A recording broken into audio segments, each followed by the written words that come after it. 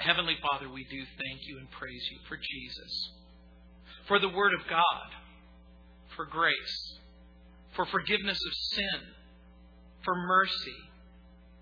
Lord, that you've given us everything that we need in Christ. And Lord, we thank you for the abiding presence of the Holy Spirit, empowering us, enabling us, giving us the courage, Lord, to walk with you. And Heavenly Father, I pray this morning that you would speak to hearts, that you would minister to hearts, that, Lord, you would go places that only you can go, and that you would search deeply into the hearts and the men and women who have come here, not to hear from me, but to hear from you. In Jesus' name, amen.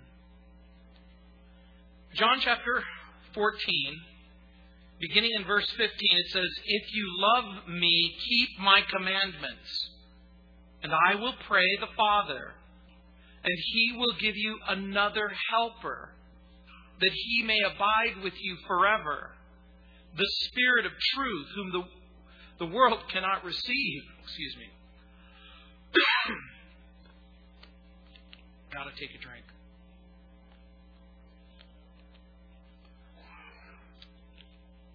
Verse 16. "And I will pray the Father, and he will give you another helper, that he may abide with you forever, the Spirit of truth, whom the world cannot receive, because it neither sees him nor knows him. But you know him, for he dwells with you and will be in you. I will not leave you orphans. I will come to you. A little while longer, and the world will see me no more. But you will see me. Because I live, you will live also. At that day, you will know that I am in my Father, and you in me, and I in you. He who has my commandments and keeps them, it is he who loves me. And he who loves me will be loved by my Father, and I will love him and manifest myself to him." Judas, not Iscariot, said to him, "Lord, how is it that you will manifest yourself to us, and not to the world?" Jesus answered and said to him, "If anyone loves me, he will keep my word, and my Father will love him, and we will come to him and make our home with him. He who does not love me does not keep my words, and the word which you hear is not mine, but the Father's who sent me. These things I have spoken to you while being present with you. But the Helper, the Holy Spirit, whom the Father will send in my name, he will teach you all things, and bring to your remembrance all things that I said to you." Earlier in chapter 14, verse 8, you'll remember Philip made the statement, "Show us the Father, and we will be satisfied." He was in effect saying, "I want you to show me God." And the answer Jesus gave shocked and stunned the listening friends. Jesus reminded them that he's the embodiment of God in verse 9. Jesus made good his claims of deity by the signs of his ministry. And remember, the Gospel of John has been devoted to those signs. He turned water into wine. He healed the nobleman's son. He healed the paralyzed man. He fed the 5,000. He walked on water. He healed the blind man. He raised Lazarus from the dead. And so Jesus asks his disciples to believe him in verses 10 through 12. That he's come from God, and that the person who believes Jesus will find new power to do great works and receive answers to prayer in verses 13 and 14. And the disciples were distraught over the stunning revelations of betrayal. "People will betray me," he said. "Trusted friends." There was the impending departure of Jesus. And if ever there was a time not to leave, the time for them was now. "Jesus, we've just now gotten used to you. We've actually become quite fond of you. Okay, we love you, and we don't want you to go. The disciples loved Him, and they began to depend upon His presence. And now Jesus, faced with the prospect of His own impending death, wants to relieve fear and anxiety that grip their souls.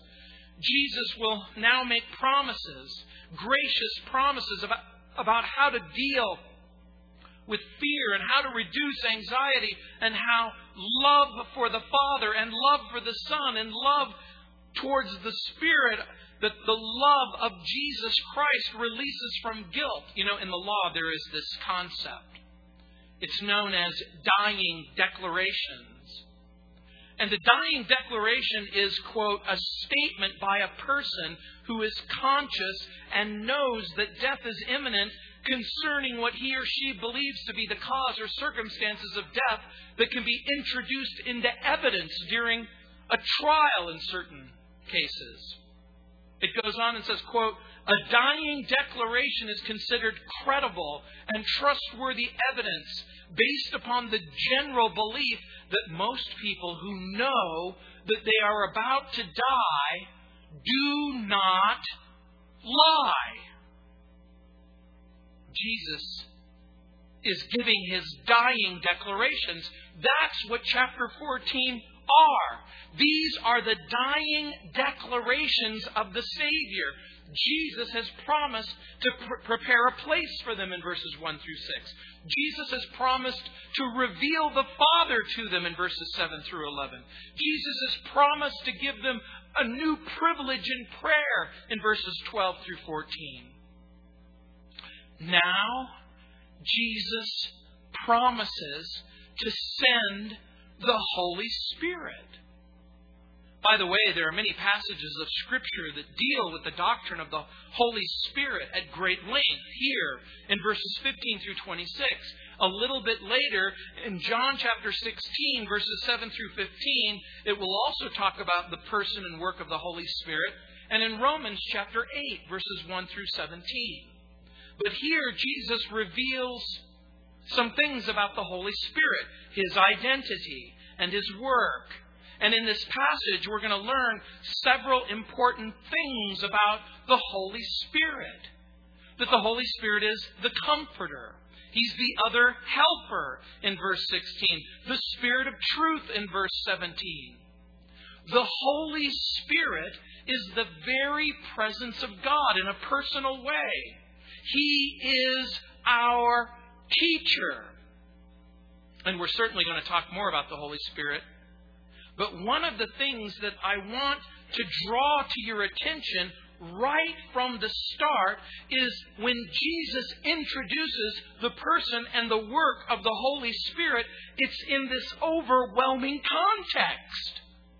It's in the context of broken hearts and empty hearts. It's in the context of deep, dark, personal shadows. The disciples need comfort. They need help. They need truth. They need the presence of God. And so, in effect, they're saying, Jesus, you can't leave us now. We need you. You're the only one who will do. I know. I'll take care of that. No, you don't understand. We need someone miraculous. I know. We need someone supernatural. Good. We need someone self-existent and eternal. Good. We need someone close to home. And it doesn't get any more close than living inside of you. Look what he's saying. The presence of obedience. It begins with verse 15. He says in that context, if you love me, keep my commandments. The words of Jesus had a lasting effect on the Apostle John, who wrote this gospel and who would later write the epistles of 1 John and 2 John and 3 John. And for John, obedience always becomes the ultimate litmus test concerning whether or not a person has a right relationship and friendship both with the Father and the Son. Clearly, Jesus is pointing out that obedience is not an option. If you love me, keep my commandments. Again, remember the context. Jesus shows His love to the Father by obeying the Father. Can you imagine Jesus saying, I love the Father and the Father loves me, but I'm not going to do what He says. I love the Father and the Father loves me. I know the Father has sent me, and I know the Father wants me to live the perfect life that you could never live. I know that the Father wants me to die on the cross. I know all of that, but I don't want to do what He wants me to do. We're not talking about a person who He Himself hasn't submitted and obeyed His Father in every way. The person who really loves Jesus, look, says, if you love me, you will keep. By the way, the verb keeping, tereste, means keep on an ongoing basis. It means to listen and respond. And again, we're not talking about an obedience to earn favor or love, but rather an obedience that proceeds from a loving relationship. C.K. Barrett wrote, John never allows love to devolve into a sentiment or emotion. Its expression is always moral and is revealed in obedience, unquote. Over and over again, I've shared with you that sentiment is emotion without commitment. Clearly, there's an emotional component to love, but love is rooted and grounded in a willingness to do what's right towards the person who's loved. It's not an emotion. It's not just simply a feeling. Feeling good doesn't constitute loving Jesus. And feeling bad doesn't constitute not loving Jesus. William Barclay points out the hypocrisy of people who love with words, but who bring pain and heartbreak in their selfish actions. And so from the perspective of Jesus, love isn't easy. Let me help you. If sentiment is love without commitment, sentiment is like going to a movie that makes you cry. When I was flying back to Israel on this last trip, they played the movie Marley and Me. Yeah, it's a 9-hour flight, and I thought, okay, I'll watch it. Now, I'm not going to give away the story. But obviously it's the story about a dog and his family. And it just reminded me why I could only love one dog in a lifetime. I don't have the emotional reservoir available to love each and every dog that comes into my life. If love is a willingness to do what's right, from the perspective of Jesus, the person who claims to love Jesus in their heart, but refuse to obey Him in their thinking or their speaking or their living, is engaging in the worst form of deceit. Because it's a self-deceit. Jesus doesn't leave that as an option. The person who says, look, I love God in my own way, and I love Jesus in my own way, and because I love God in my own way and believe in Jesus in my own way, I'm willing to go to Calvary, I'm willing to drop the children off in the children's ministry. I'm hoping that some of this Jesus stuff will rub off on them. I'm hoping that they'll be good and godly children. I hope they'll believe the part of the Bible that says, obey your parents. But hey, that's not for me. Albert Barnes wrote, it doesn't require great learning to be a Christian and be convinced of the truth of the Bible. It requires only an honest heart and a willingness to obey God. John Owen, the great Puritan preacher, said, then we are servants of God. Then we are the disciples of Christ when we do what is commanded us because it is commanded us. In other words, Jesus is saying, if you love me, if this isn't just lip service, if this is something that emerges from real relationship and friendship, obedience, by the way, doesn't cause salvation. In Romans chapter 3, verse 20, Paul writes, "Therefore, by the deeds of the law, no flesh will be justified in his sight, for by the law is the knowledge of sin." Obedience comes from friendship and relationship and love. In John chapter 13, verse 34, in the earlier chapter, Jesus said, "A new commandment I give to you, that you love one another." Well, that's not a new commandment. That's in the Old Testament. Over and over again, God had told the children of Israel to act responsibly towards one another, to do what was right towards one another, to love God and to love your neighbor. But Jesus adds the addendum in John 13:34, "As I have loved you, that you also love one another." That's the new commandment. If you love me, that's what you'll do. But here's the problem. We don't have it in us to do that. You see, one of the most miraculous things that can ever occur in the life of a person is to come to grips with the fact that you can't live the life of Christ apart from Christ. As a matter of fact, there's only one person who can live the life of Christ, and that is Christ. But He's willing to live that life in you and through you. And so the presence of the Holy Spirit is spoken of in verse 16. He says, "And I will pray the Father, and He will give you another helper, that He may abide with you forever." I want you to understand, the very promise of a helper, again, you don't have to have advanced degrees in theology to get this. The very promise of a helper means that we need, Yes! We need help. The word helper, by the way, is the Greek noun parakletos.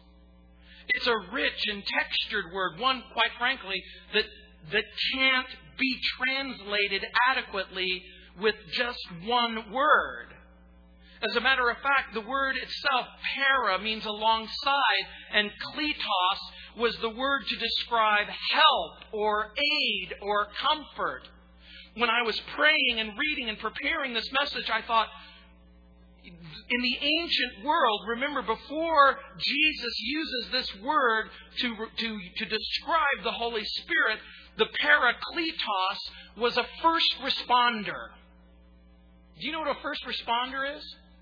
If you're drowning, the first responder might show up with a boat or a rock.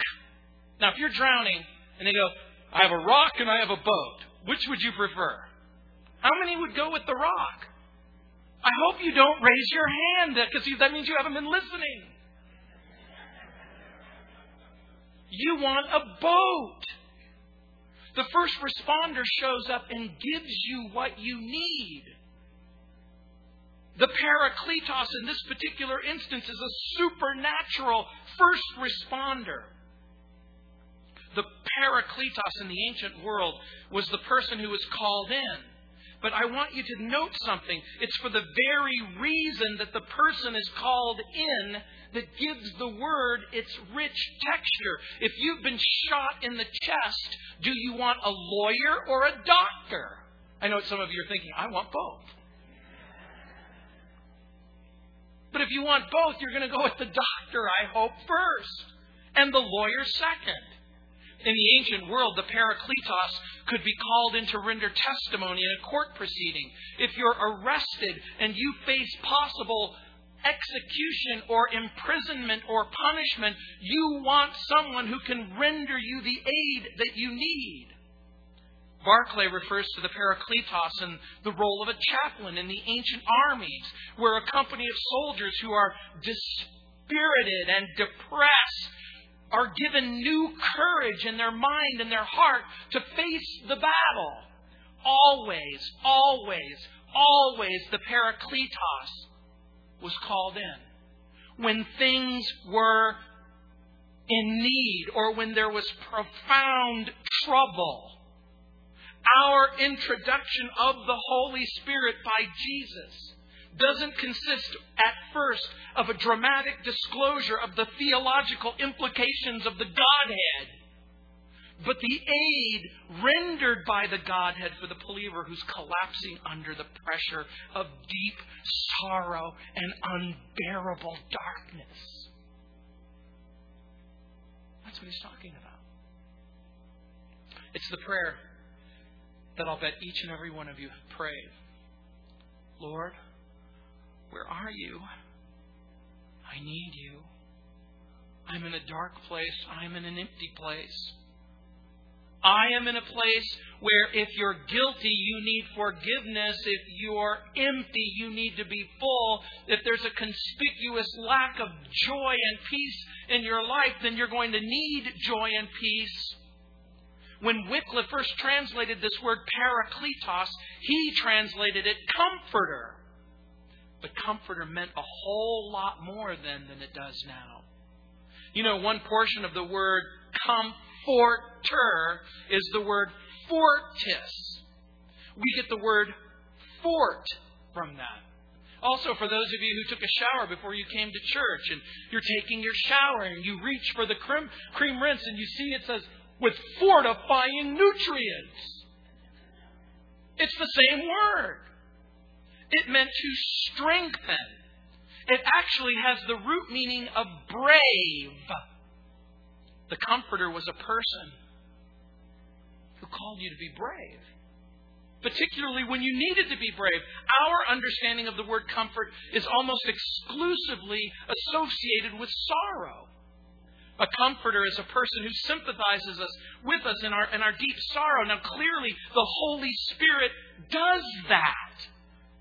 The Holy Spirit comforts us in our sorrow, but the Holy Spirit also strengthens us in order to do what must be done.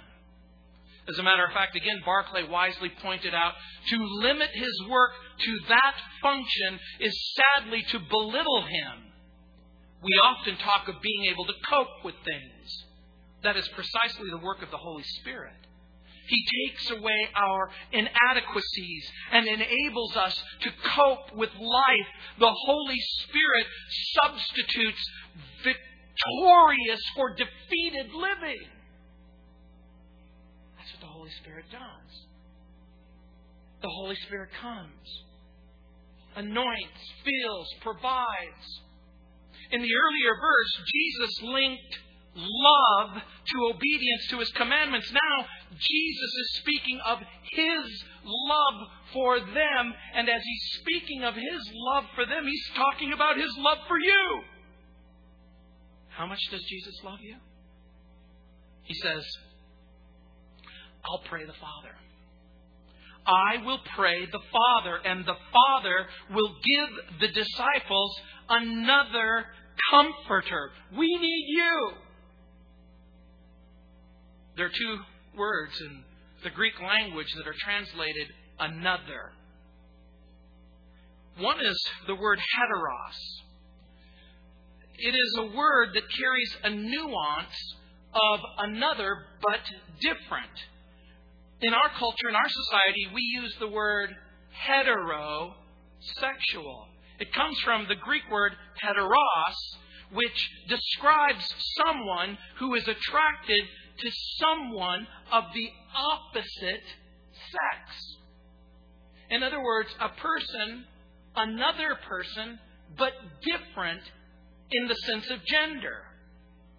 The word translated another in this verse is not that word. It is allos, which means another of the same kind or in the same category. The word that Jesus uses here, another, allos, parakletos, another helper, another comforter, another encourager, another counselor, another exhorter, another intercessor, another advocate, another helper who is exactly like Him, eternal, immortal, omnipresent, powerful. As a matter of fact, one Bible teacher writes, the Holy Spirit is the perfect substitute for the Lord Jesus Christ, the original helper. As a matter of fact, in 1 John chapter 2, verse 1, where John talks about we have an advocate. It's the same word, parakletos. We have Jesus. And then we have the Holy Spirit. And just like Jesus taught, the Spirit would taught in John chapter 14, verse 26. Just like Jesus would strengthen them in Ephesians chapter 3, verse 16, the Holy Spirit will strengthen us. Jesus prayed for His disciples. The Holy Spirit makes intercession in Romans 8:26. Even though His departure is imminent, the Lord promises that the Holy Spirit will be with them forever. What kind of a being can be with you forever? It would have to be an eternal being. A being who can show up and be with you and be in you. In verse 17, he says, it's the Spirit of truth, whom the world cannot receive because it neither sees Him nor knows Him, but you know Him. For He dwells with you and will be in you.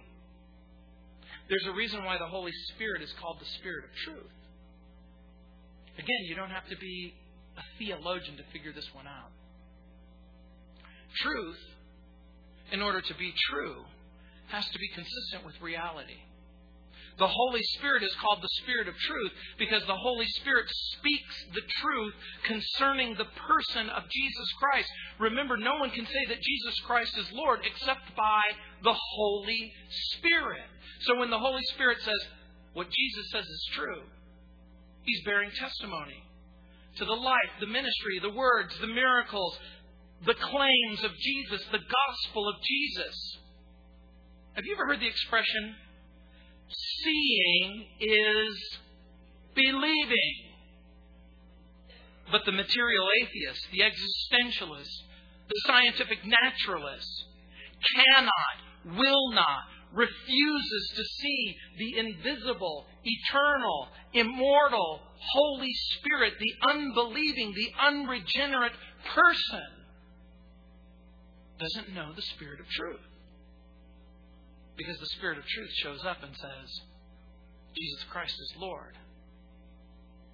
His life, His miracles, His claims, His ministries, they're true. And there's a voice that whispers into the ear of the unregenerate and the unbelieving, it's not true. It's a fairy tale. It's a myth projection. It's a fiction. It's what people do in order to satisfy themselves because they refuse to come to grips with the fact that when you die, that's it. And Jesus comes along and dies and comes back to life. But that's for next week. The world is completely ignorant of the Holy Spirit. The world cannot receive Him. But look what Jesus tells His disciples. You know Him, for He dwells with you, and He shall be in you. As a matter of fact, Paul will later write in Romans chapter 8, verse 9, but you are not in the flesh, but in the Spirit, if indeed the Spirit of God dwells in you. Now, if anyone does not have the Spirit of Christ, he is not his. Paul writes and he says that the presence of the Spirit of God inside of your heart is the determining factor of whether or not you are connected to God and have a right relationship with God. It's not whether if you go to church. It's not if you've got a Bible, even a really big, thick one, and you go, I have a really big, thick Bible. It's not having a big, thick Bible that marks the believer. It's the presence of the Holy Spirit inside of them. Well, I go to church. Yeah, a lot of people go to church and the presence of the Holy Spirit is not inside them. Well, I love God in my own kind of weird way. Really? how do you explain your life? How do you explain the rebellion and the disobedience? Does the Spirit of God, does the Spirit of Christ, does the Spirit of truth live inside of you? As a matter of fact, Paul will go on and he'll talk about a test. He says, examine yourself to see whether or not you are in the faith. It is an examination that can only take place by the self. Because the invisible, eternal presence of the Holy Spirit can only be known by the person who does or doesn't have the Holy Spirit.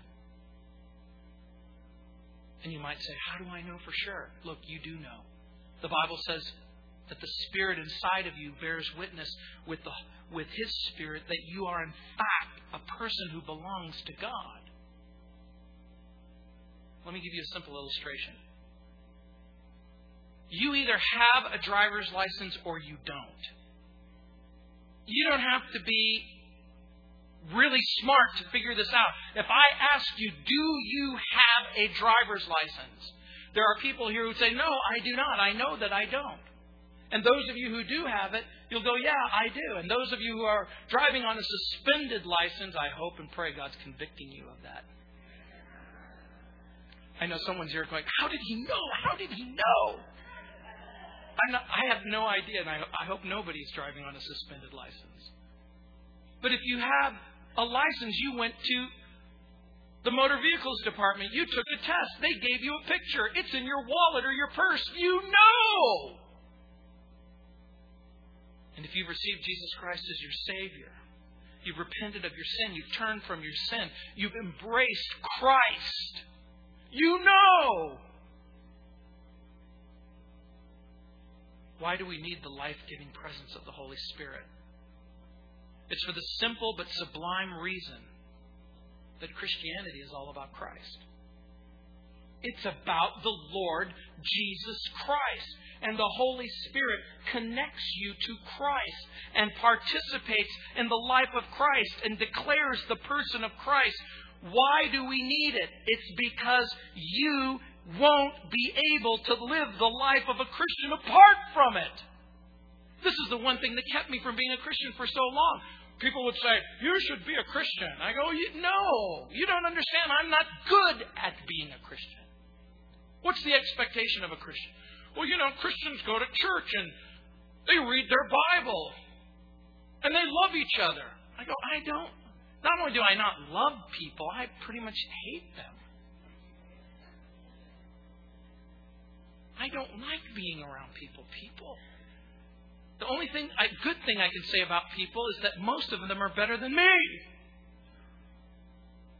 I can't be a Christian. Because the thoughts that I think and the words that I speak and the life that I live is completely contrary to what the Bible says. Until someone told me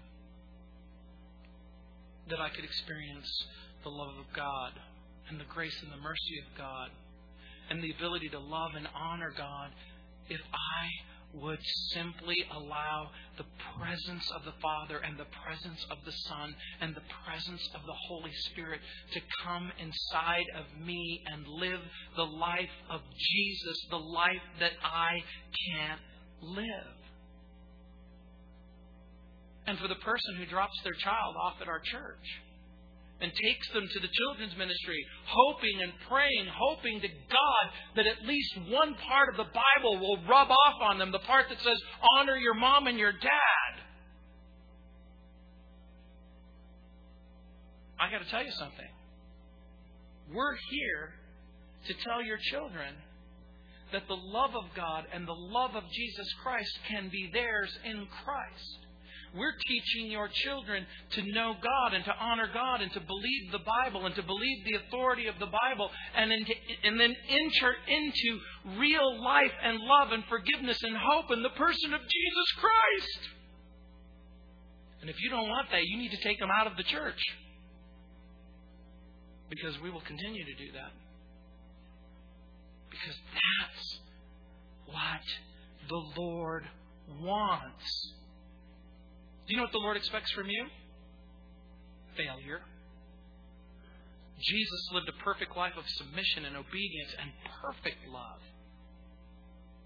And if you're going to live a life of love and obedience, you're not going to be able to do it unless the presence of the Holy Spirit inside of you, available to you, bringing you peace and power.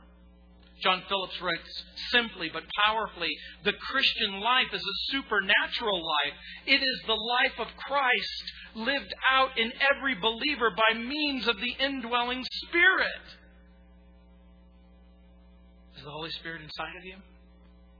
Is the presence of Jesus in your life? Look what it says in verse 18. I will not leave you orphans. I will come to you. Clearly, Jesus is aware of his future. He knows he's going to die. He knows the disciples will feel abandoned. He knows about their fear and their anxiety. He knows about the overwhelming sense of loss. He knows about the dark black hole. He knows about the profound emptiness. He knows about the profound nagging presence of guilt. But it's only temporary. Here's his promise. Remember, it's the dying declaration. I will come to you. At first blush, the reference seems to be to his resurrection. But Jesus is present and connected in the Holy Spirit. The physical absence of Jesus would be replaced by the spiritual presence of the Holy Spirit. As a matter of fact, in verse 19 it says, a little while longer, and the world will see me no more. But you will see me. Because I live, you will live also.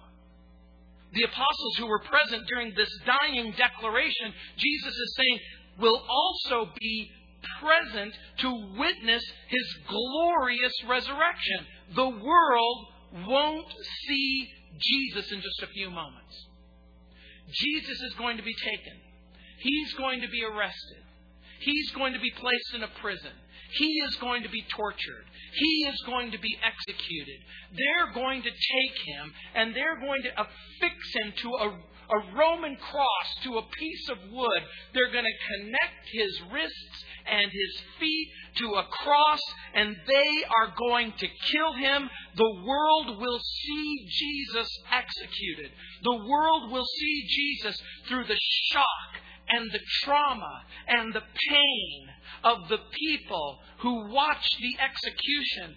The world will see Jesus through the shock and the trauma of Joseph of Arimathea and Nicodemus as they take his dead body from this cross, as they wrap his body in swaddling clothes, as they attach perfumes, as they place him in a rock tomb, as the shadow of the corpse lies inside of the tomb, and as the last glimpses of his dead corpse is placed on that ledge, and the rock is closed, and the seal is set, and the guard is given, they won't see him again.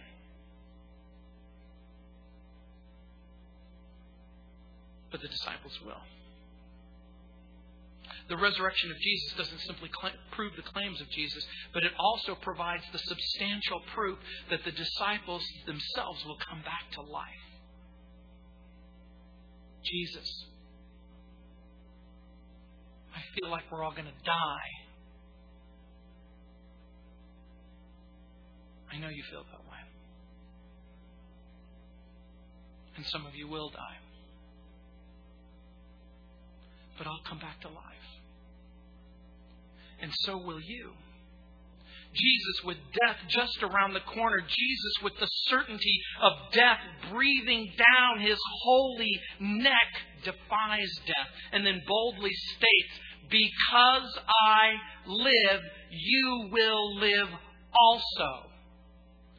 Jesus uses the dateless, timeless, present tense, indicating undying life when He says, because, it's hard to translate, but let me give it a try. Because I am living and will continue to live and will always live, you will live also. The world watches and you suffer. A car hits you. Cancer attacks you. A diving accident takes your life. A virus takes your life for seeming every reason and no reason, and people die. And the reoccurring testimony of the world is, and that's it. If there's anything else, we don't know about it. But that's not true. That is a lie. Paul writes about this very point in 1 Corinthians 15:20 when he says, "But now Christ is risen from the dead and has become the first fruit of those who have fallen asleep. For since by man death came, by man also the resurrection from the dead. For as in Adam all die, even in Christ all will be made alive." Paul embraces the dying declaration of Jesus and says, because Jesus is alive forever, I'll be alive forever. But Jesus says, you will see me. By the way, again, Jesus is using the present tense. I don't think it means just simply, you will see me when I rise from the dead. It is, you will see me. And you will see me over and over again. In this sense, those who believe in Jesus will continue to see Him over and over and over and over through the eyes of faith until life's journey is cut short and the race that we've been running ends. And in Revelation 22:4 it says, and then we will see Jesus face to face. In Italian we have an expression, face a face. I know Italian people are sometimes weird that way. You know, like they'll press their cheek right up against your cheek and you go, look, I need my space. Just sort of back off, okay? But I'm going to suggest something to you. That there will come a time when you will press your face to Jesus' face. You will press your face to His face.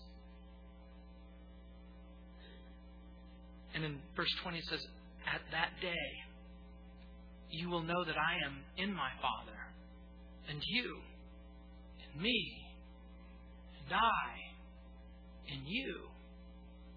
Listen carefully. Jesus began with a word of comfort. The word of comfort has led to a word of commitment, but now both comfort and commitment cause this dark cloud to lift. The bright lights of comprehension begin to shine in hearts and minds. At that day, you will get it. Well, I don't get it right now. I know. And I don't blame you for not getting it. But with comfort and with commitment comes the promise of comprehension that you will get it. At that day, you will know that I am in my Father, and you in me, and I in you.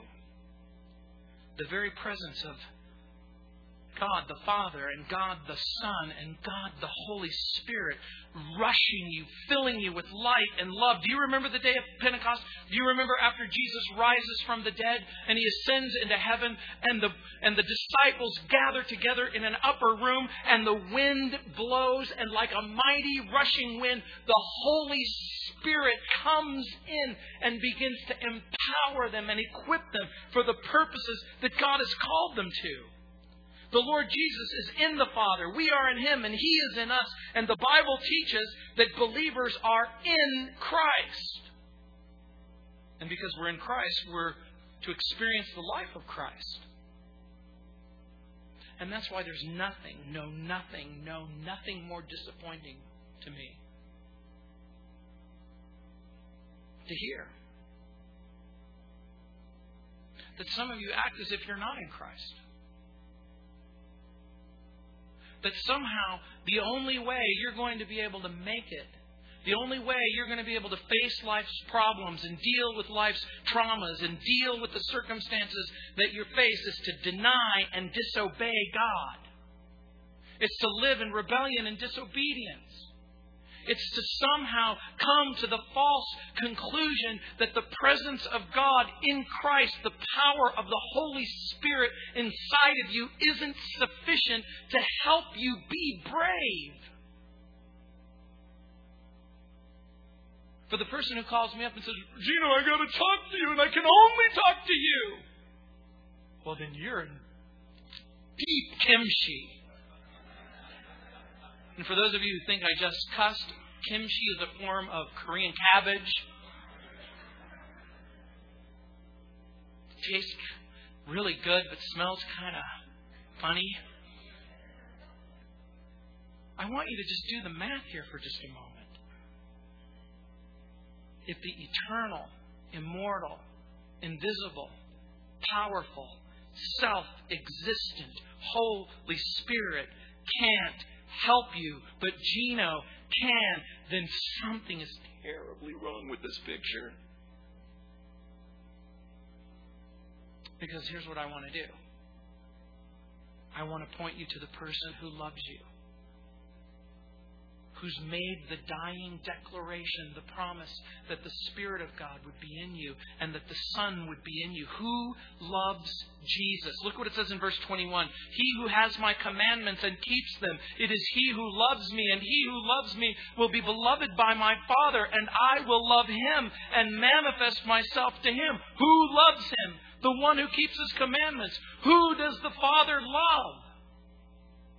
The Father loves the one who loves the Son.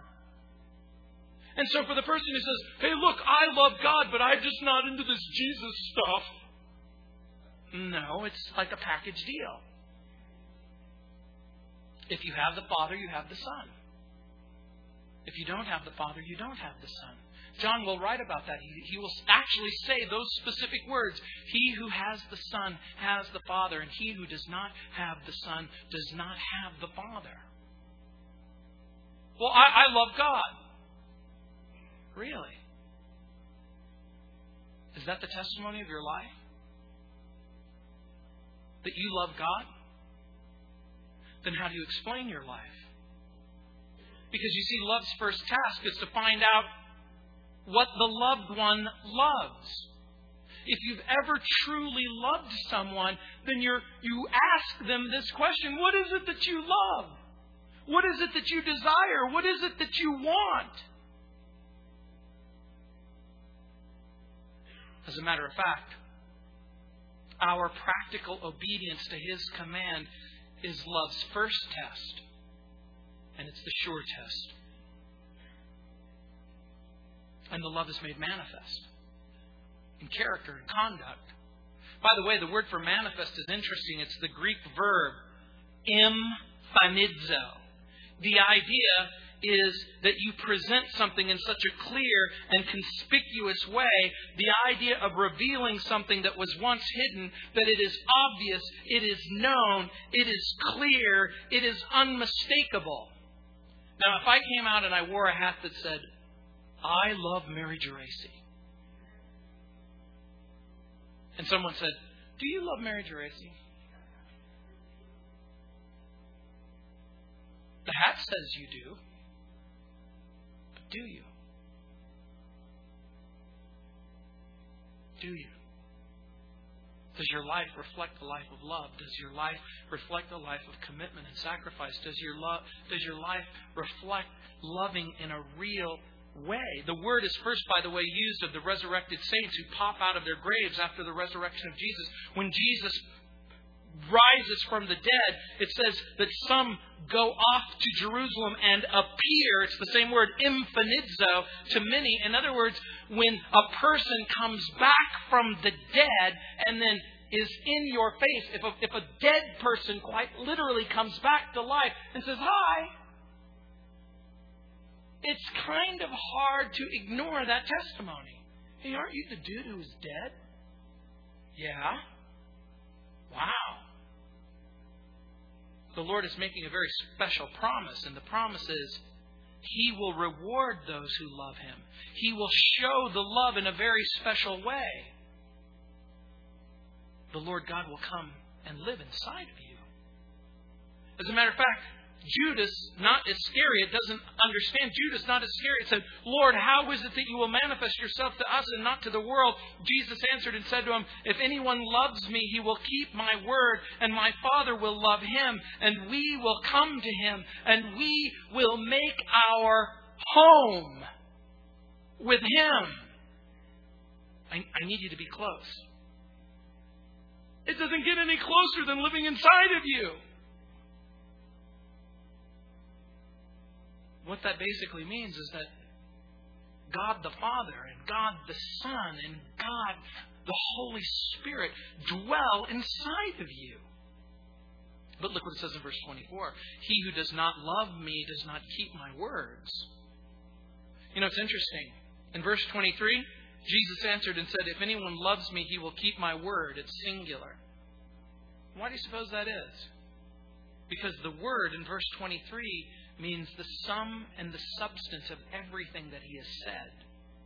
And in verse 24, "He who does not love me does not keep my words." These are the specific commands. "And the word which you hear is not mine, but the Father who sent me." Listen to what He's saying. I didn't make this up. This is something that the Father has given me to say to you. God the Father wanted God the Son by God the Holy Spirit to impress upon you the fact of His presence inside of you. And look what it says. If that's true, Jesus is telling the disciples what each and every one of us need to hear.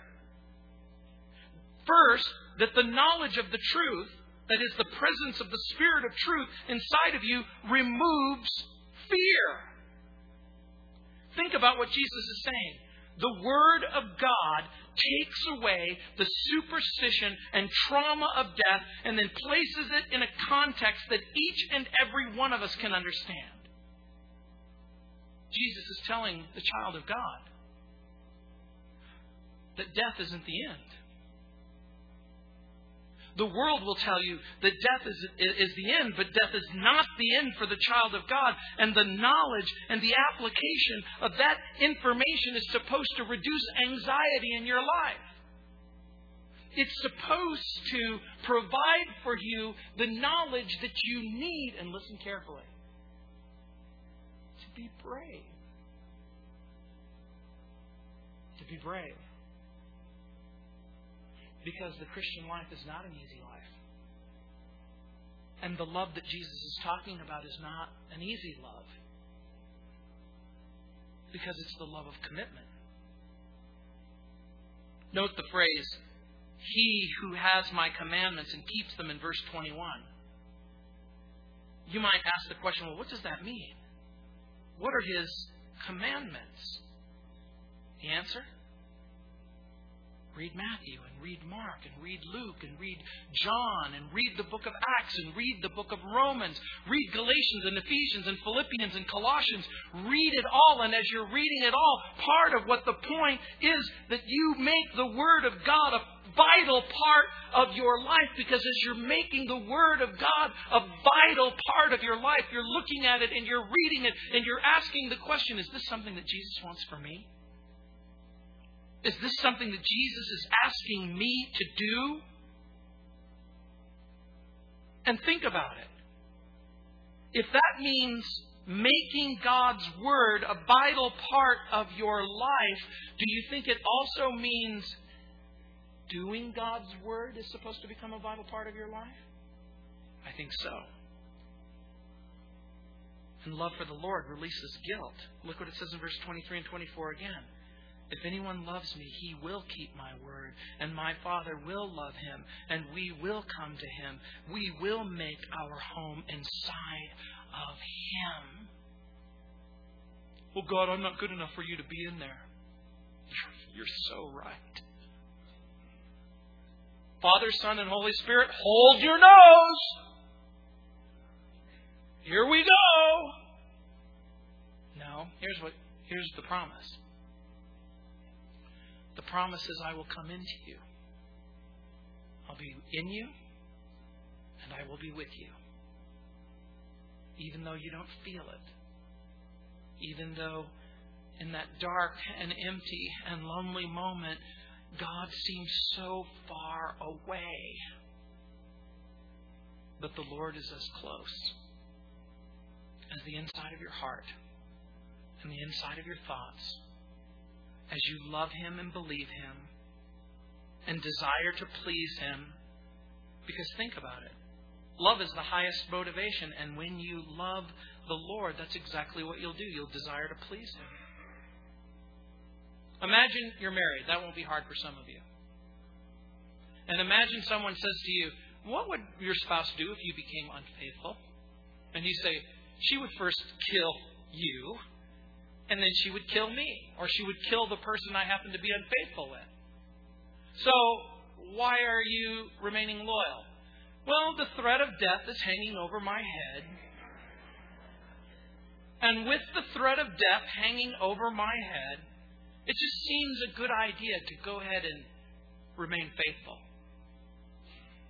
Do you think that answer is more satisfying than, I love my wife. I love her. It is my love for her, my desperate desire to love her and to please her and to honor her that keeps me faithful. Which makes more sense to you? The person who's motivated by fear or the person who's motivated by love? These things I've spoken to you, Jesus says, while being present with you. Part of what He's saying is, I want to go on record. I am here and I'm telling you this and I need you to believe it. But when the Helper comes, whom I shall send to you from the Father, the Spirit of truth who proceeds from the Father, He will testify of me. The ministry of the Holy Spirit is to speak concerning Jesus. The Holy Spirit will point to Jesus, the love of Jesus, the message of Jesus, the hope of Jesus, the gospel of Jesus, the cross of Jesus, the resurrection of Jesus. Well, doesn't the Holy Spirit feel a little left out? No. There's a reason why the Holy Spirit is called the Spirit of Christ and the Spirit of God. Why do we believe that the Holy Spirit is God? Well, because the Holy Spirit is called God in the Bible. Because the Holy Spirit is treated on an equal basis with the Father and the Son. And the Holy Spirit has the attributes of God. And the Holy Spirit does the work of God. Well, what else have you got? Hello? Did you just hear what I said? If you do the work of God, if you're treated on an equal basis with God, if you have the attributes of God, and you do the works of God, that makes you God. And the Holy Spirit is called the Spirit of truth for good reason. Phillips Brooks, pastor and preacher, said, truth is always strong, no matter how weak it looks. And falsehood is always weak, no matter how strong it looks.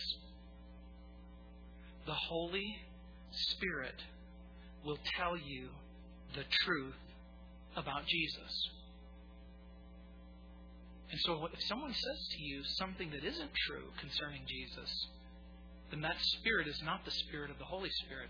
This is why John will later write, don't believe every spirit, but test the Spirit to see whether or not they're from God. The chapter begins with Jesus promising a place in the Father's house.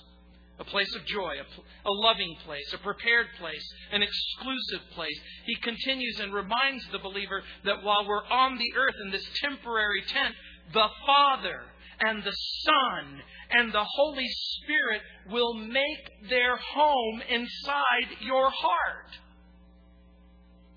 And just as the glory of the Lord filled the tabernacle in the wilderness, so the Trinity will fill your heart with their majestic presence, and that light residing in you is sufficient to dispel even the darkest, even the deepest, even the loneliest shadow.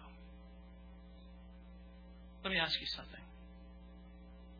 Has your ignorance of the person and the work of the Holy Spirit inside of you caused you to live in fear and anxiety and emptiness and loneliness, in the vicious cycle of wickedness and addiction? Are you afraid even now, even with a trembling hand, even with a skeptical heart, even with a jaded eye? Are you willing to say, I want to live my life in and for and through the power of the Holy Spirit? If you ask that question, I'm going to ask you a question.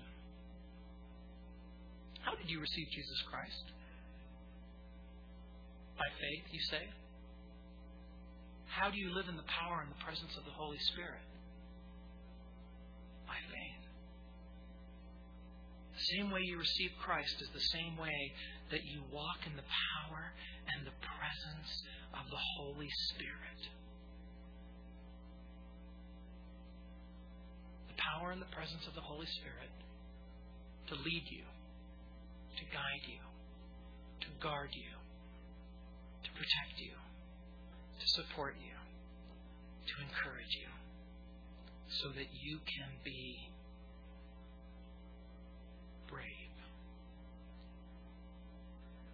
Heavenly Father, I do pray for these men and women.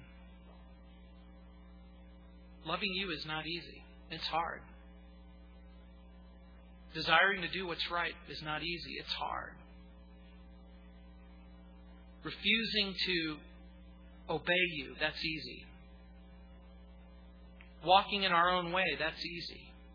Satisfying ourselves, that's easy.